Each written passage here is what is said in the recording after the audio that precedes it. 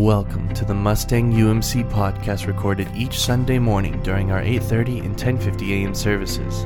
We invite you to join us in praise and worship during that time, and our hope is that this podcast serves as an encouragement for you and for your family in your daily life.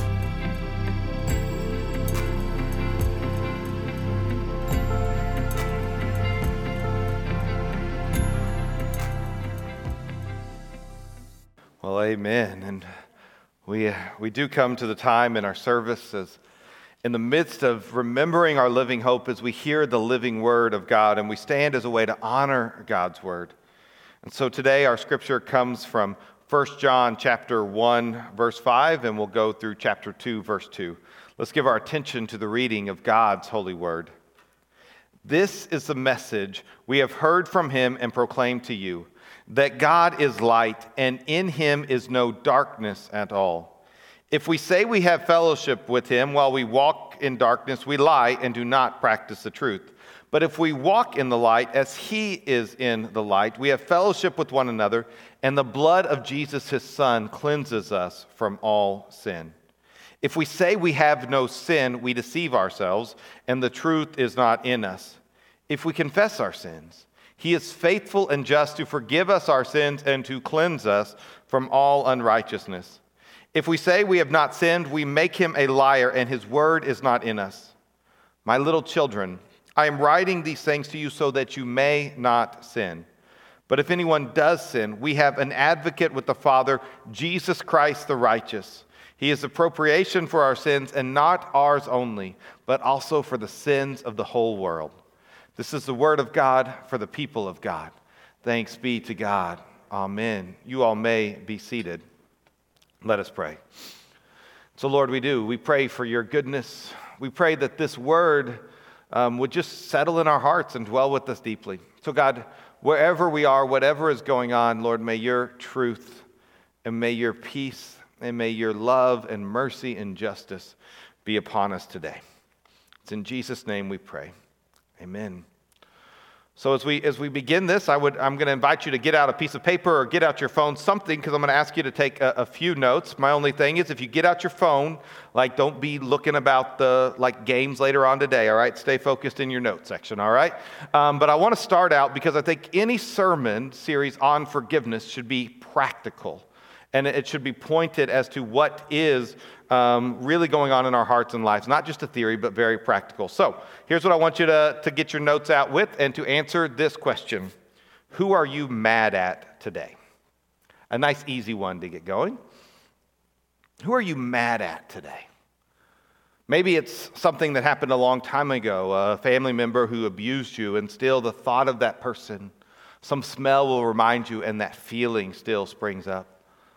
Maybe it's what happened on the way to church this morning, and you're like, I can't believe my kid said that on my way to church. I'm mad at my kid right now. I'm mad at my parent right now. Maybe it's just somebody at work. Maybe it's a friend. Who are you mad at today? Because my hope is that as we begin this series, and that as we take this journey of forgiveness, that we're going to begin to understand how to forgive those people that we're mad at. Whether it's a big thing or a little thing, we're going to have to take that journey together.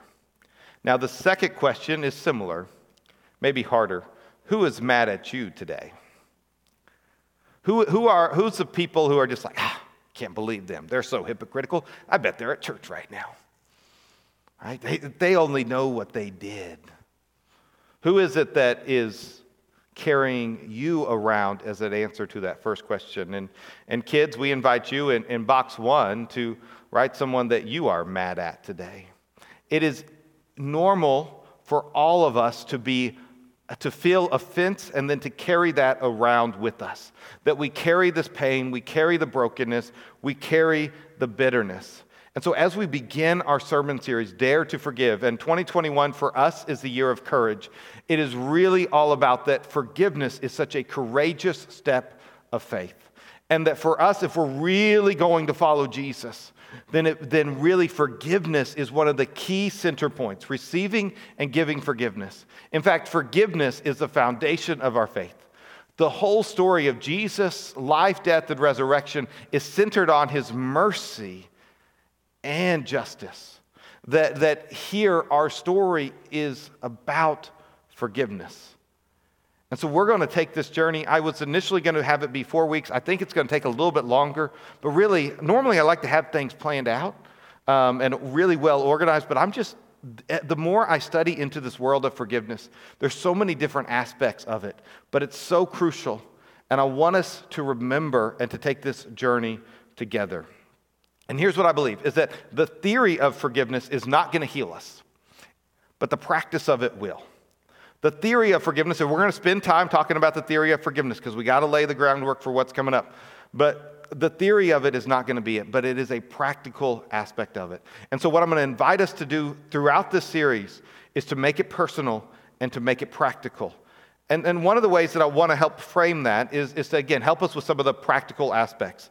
Now, I want to make a distinction that one of the books brought out, and I really thought it was interesting, because one of the people who we may be mad at today is actually God. And so the question that he asked in the book was, can we forgive God? Like, God hasn't done anything wrong. Well, do we need to forgive God? And then he made this distinction between wrongs and hurts. And I think this is really a good way to think about things. That wrongs, and this is my definition, it may change a little bit, but wrongs are intentional acts by others that have caused you harm. Is that there are things that people have done that have wronged you. And as I've said before, I don't know your story, but I know that you have one. And that somewhere in your story is somebody who intentionally wronged you. They did something that brought you harm and knowing would do that. And I'm so sorry that happened to you. All right? But we also don't just carry wrongs around, but we also carry hurts around. And what those would be more is non-intentional acts or events that have caused you harm. Maybe your house got leveled by a tornado many years ago, and anytime you hear that siren at noon on Saturday, your heart still jumps, and you still feel the bitterness, and you may be angry at God or nature or something, and you carry that around. And so that forgiveness is about our wrongs and our hurts. It's all this brokenness and pain that we bring everywhere we go. And what we do with that pain determines our future. And so our pain will either be a festering wound that never gets better or a healed scar. It'll either be a festering wound that will continue to bother us for the rest of our lives. And we probably can all point to somebody that we know that has such bitterness in their heart because they've never recovered from their wounds and hurt, that everybody can see they're hurting except for them. But we also know people who have gone through terrible things, who have been hurt and who've been harmed and who've been wounded in such ways, but yet it has become a scar that their story uses to become a healing grace for other people. And so what you do with your pain and what God does in the midst of our lives is so incredibly important for the rest of your lives. It's either going to be a festering wound or a healing scar, and we have a choice of what we're going to do. Now, this whole idea of forgiveness can be summed up in 4 words: grace in, grace out.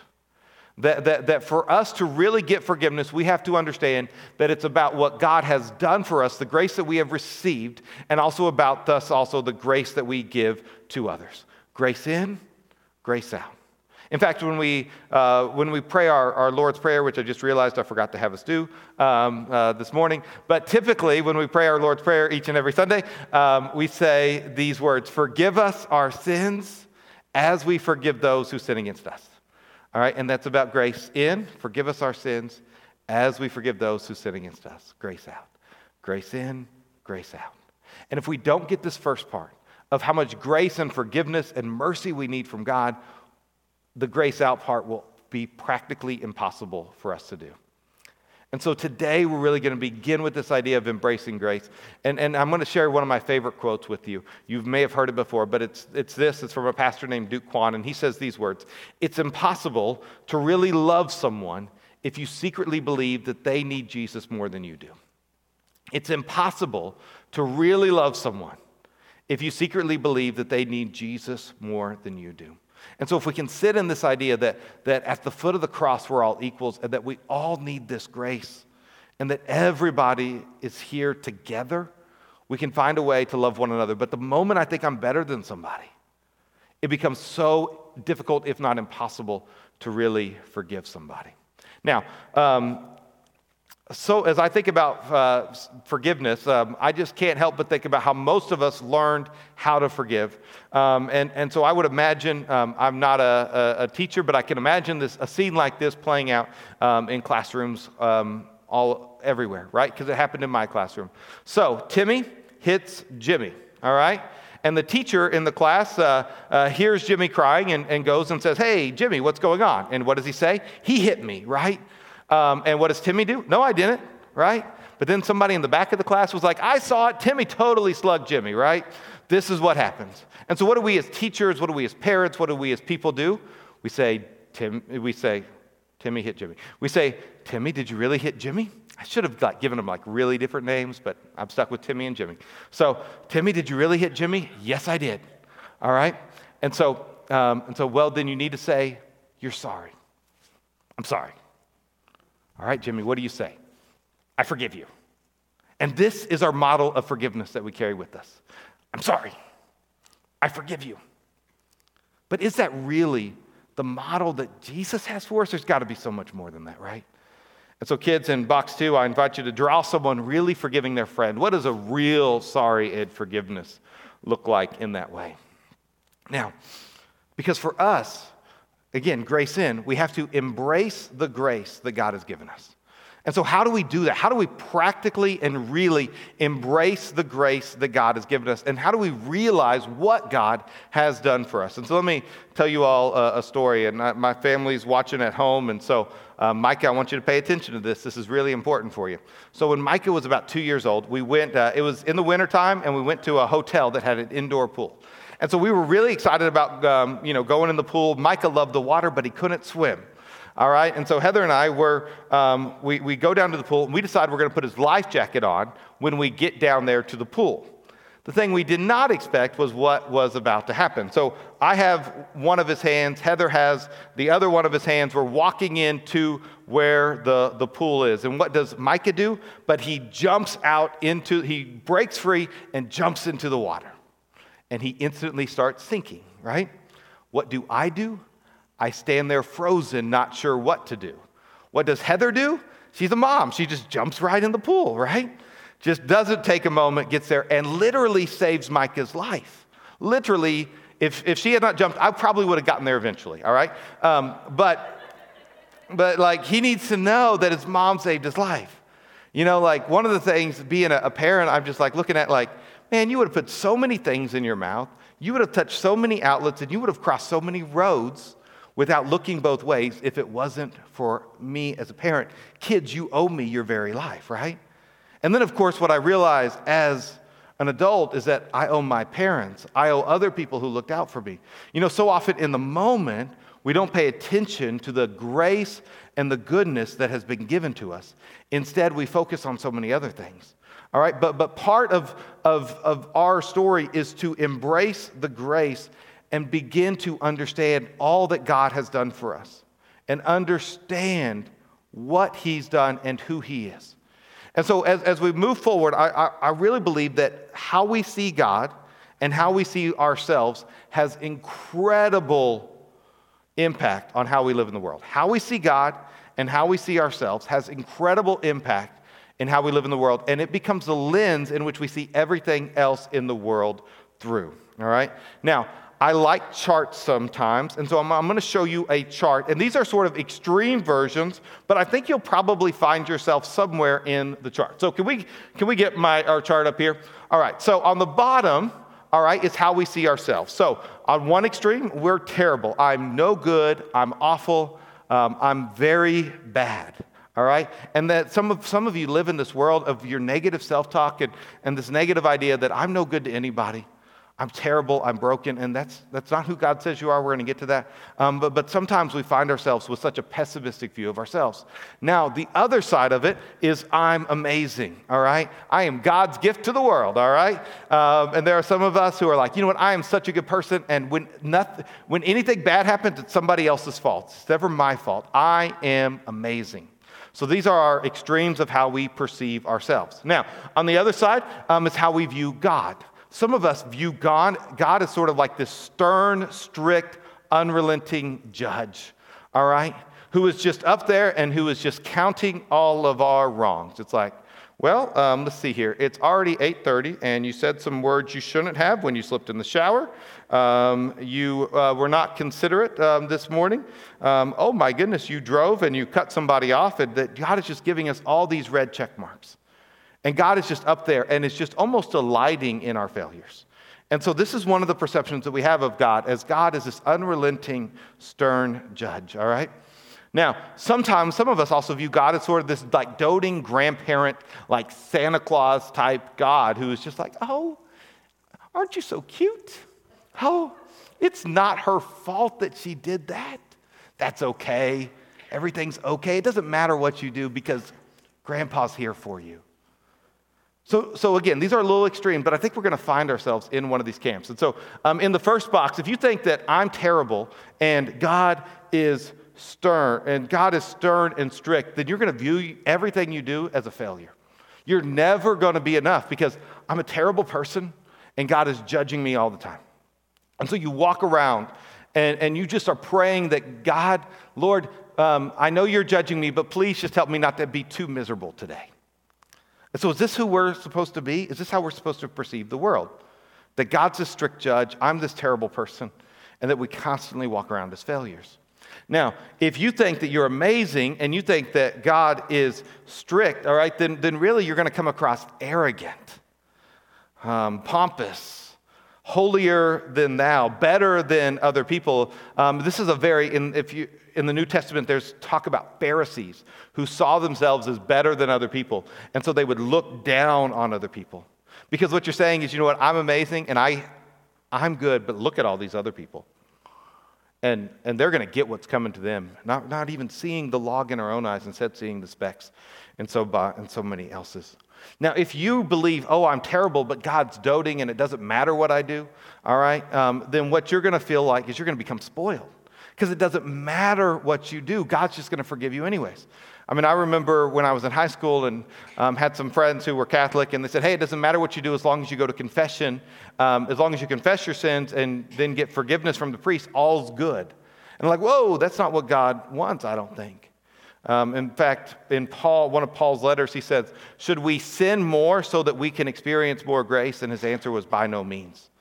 All right, so that if we think, oh, I'm terrible, but it doesn't matter, we become spoiled. Now, if we think I'm amazing and God's doting, then we become entitled. That everything we do is blessed, and everything that we are in the right, and everybody, God's so happy with me because I'm so amazing, and I'm on top of the world, and I am favored, and all these other things. And so now, again, these are little extreme examples, but my guess is that we can sort of lean into one or lean into another one. Now, the thing for us as people is that we don't just rely on our feelings, but we rely on the Word of God to teach us as to how we should see God and how we should see ourselves. Because the truth is not just one of these. In fact, people and God are actually more complex than that. I like to say that God is good, holy, loving, just, and merciful. And God is all of those all the time. That's only what God can be. It's his nature to be good, holy, loving, just, and merciful. And God has the ability to be merciful and just at the same time. I struggle with how that works. God can do it easily, all right? He does not struggle with being merciful and just at the same time. And the truth is that as humans, we are not terrible, nor are we amazing. We are both. All right, we are combinations of beautiful and horrific, great and awful. And that as we enter into seeing our story, then we are going to begin to understand more and more who God is, more and more what grace is, and more how we can receive forgiveness, how we can get the grace in so that we can share the grace out. And so I have you've got a chart and a drawing. Consider yourself blessed today, y'all, because I want to show you this drawing of how I understand our theology of righteousness and forgiveness and grace, all right? So, in the beginning, there we are smiling. There's this idea of original blessing, all right? And that humanity, that's the person on the screen representing humanity, is in a right relationship with God. That's what that big word righteousness means, just a right relationship with God. And so in the beginning of our story was the original blessing. And so in Genesis, in the creation story, when God created humanity, he said it was very good. The first words that God ever said about you or I is that you are very good. I want you to hear that very clearly. Scriptures tell us that we are made in the image of God, that you and I are fearfully and wonderfully made, and not just us, but every person has this God spark and this God identity in them. There is not a person that you will see on TV, encounter at Walmart, or go to school with who does not have the image of God inside of them, the original blessing. Life is, we are created and we are very good. Everything else in creation was good. Humanity was very good. Original blessing. We are made in the image of God. Please hear this. Please know this. You are loved. You are beautiful. And God is so delighted that He made you. All right? But then we have this idea of original sin. And this separated us from God. And there is this fall that has happened. I mean, this is what we call it the fall, so I thought I'd give you an illustration of this is the fall, all right? And so that we begin to go downward, and this has separated us from God. And so in the story with Adam and Eve, there's a serpent that's in the garden, and that says, you will be like God if you eat of this fruit, of the tree of knowledge of good and evil. You will be like God. This is the temptation, all right, of sin, is to be like God, to have the power, to have the role, to have control. You will be like God. And this sin, so when Adam and Eve ate the fruit, I say it infected and affected everything. And sin had entered into the world, and the image of God, which is in people, was corrupted.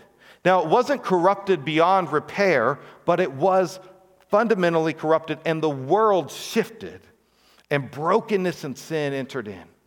And it infects and affects everything. And the sin has separated us from God. And so it has impacted the world, and it has impacted us individually. And we believe that we are born sinful. Now, this sometimes sets us, we don't always like this idea, all right? Original blessing, then original sin. We all have this, what we would say, sin nature, all right? Romans 3:23 says, for all have sinned and fall short of the glory of God. Not just some, but all of us have sinned.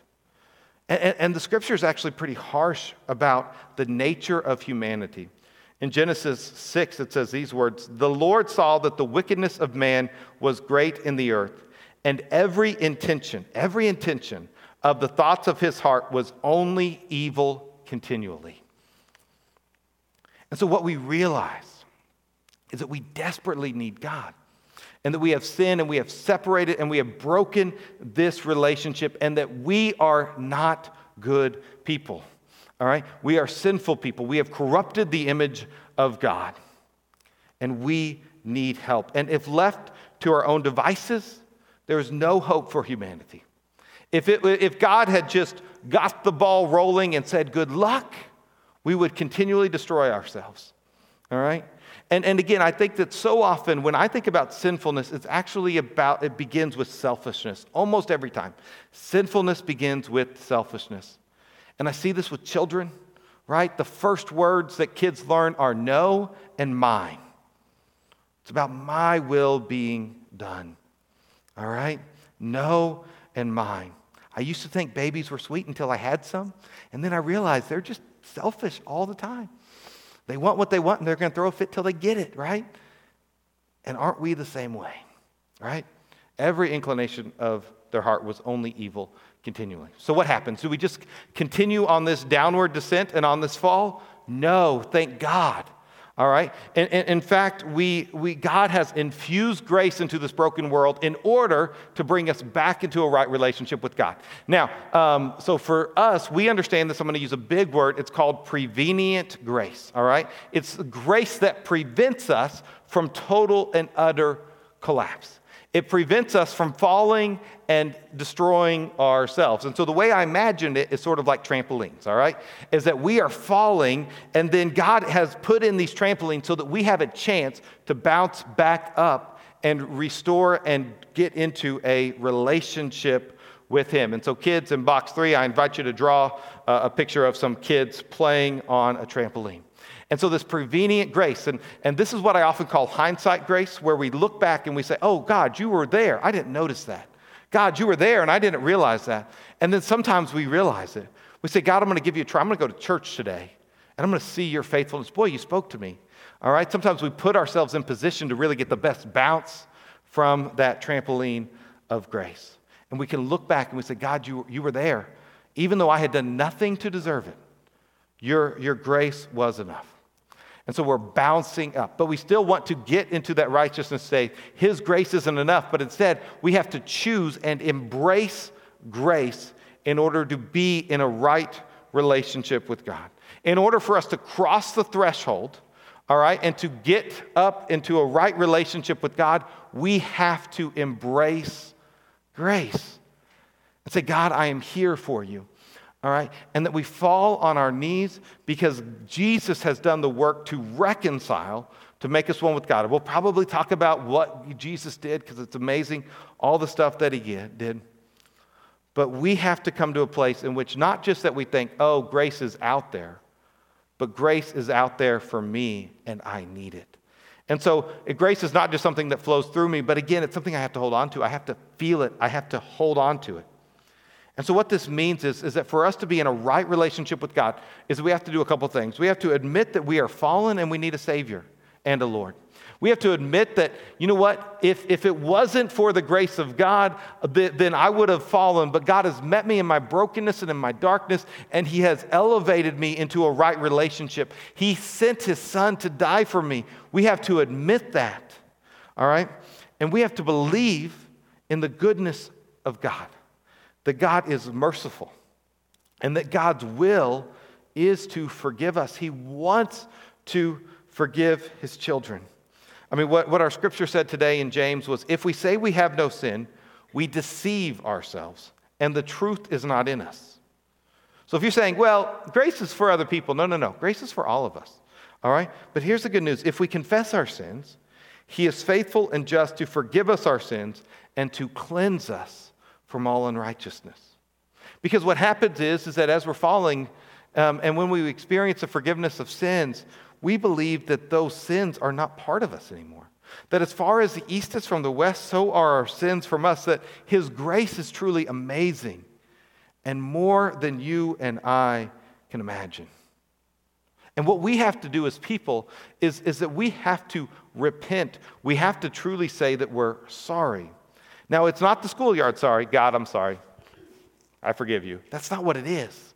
That's not embracing it. You know, it's naming what we've done. It's realizing the harm, even if we don't realize all the harm that we've done, realizing the harm we've done, and soaking in the beautiful gift of forgiveness. That he loves us, and his will is to forgive. So we confess and we embrace it. But we have to let it sit with us a little bit. We have to experience it. So one of the things that Christians have done throughout centuries actually is what's called the Jesus Prayer. And it's these words, it's really simple. Lord Jesus Christ, have mercy on me, a sinner. And there are maybe some of you who your grandparents used to say that all the time, or maybe you've read about it in some books, or maybe this is the very first time. But this is a way in which I think that for us to receive forgiveness, and if you've been a Christian for a while, and I've been a Christian for a while, like we kind of forget how gracious God is sometimes, how much he has saved us from, how much he has redeemed us, how much he's done for us, that we need to walk in this idea of confession. Lord Jesus Christ, have mercy on me, a sinner. And this becomes a part of our daily rhythm, is realizing again and again the grace that we've received. Because so often we become like the parable that Jesus talked about, how we can view the specks in other people's eyes while we are ignoring the log in our own. And what God calls us to is to look and to see, where have we fallen short? Sin is really about missing the target. And all of us have missed the target. We've missed the mark. And so there's this daily routine of walking, Lord Jesus Christ, have mercy on me, a sinner. And so kids, in box 4, I invite you to draw a picture of something maybe you're sorry that you've done. You don't have to show it to mom or dad, all right? You can just hide it from them and do this, all right? What's something you're sorry that you've done? And as we sit here, what are you sorry that you've done? What is it even that God is revealing to us now? What is God saying? Yeah, you know that thing that you just explained away? That thing that you did that you've had lots of excuses for, that missed the mark. Would you confess that to me? Sometimes it's big things, sometimes it's little things, but God is speaking to us if we let him. And this summer we talked about the story of Jonah, and their response to God's call to confession is pretty extraordinary. And this is what it says. Then the people of Nineveh believed in God, and they called a fast. And they put on sackcloth from the greatest of them to the least of them.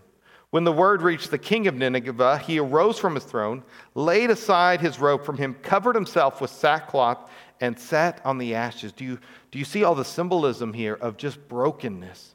Of that this is not a time of rejoicing, but it's a time of repentance. He issued a proclamation and said, in Nineveh, by the decree of the king and of his nobles, do not let man, beast, herd, or flock taste a thing. Do not let them eat or drink water, but both man and beast must be covered with sackcloth, and let men call on God earnestly, that they may turn from his wicked ways and the violence which is in his hands. Who knows? God may turn and relent and withdraw his burning anger so that we will not perish. And so here's the story of God, is that God cares deeply about sin. He cared so much about sin that he carried it on himself in the cross in Jesus Christ. What we do hurts God, it hurts other people, it hurts ourselves. And we have to name it and we have to take it seriously. That's both what we do and what others have done to you. And we're going to talk about that later on as well. All right? But if we don't embrace it, that we are fallen and God has forgiven us, then this whole story and everything we do from here won't matter. And so what we have to do is we have to sit with our own brokenness. Because here's what I believe, is that weeping will lead us to worship. That whenever we truly come to a place of, Lord, I'm sorry, and there's been times in my life in which this has been true for me, in which I've realized the gravity of my own actions, in which I've realized that what I have done has really hurt people, in that it should hit us in the heart, and that this weeping should also lead us to worship. We are not weeping just because we're not weeping because we're terrible. We have made mistakes. We're created in the image of God. We've corrupted that. We are fallen. We weep over the choices and decisions we've made.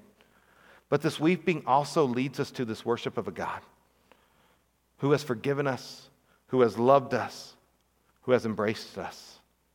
And he wants us to embrace grace and to bring his goodness in this place.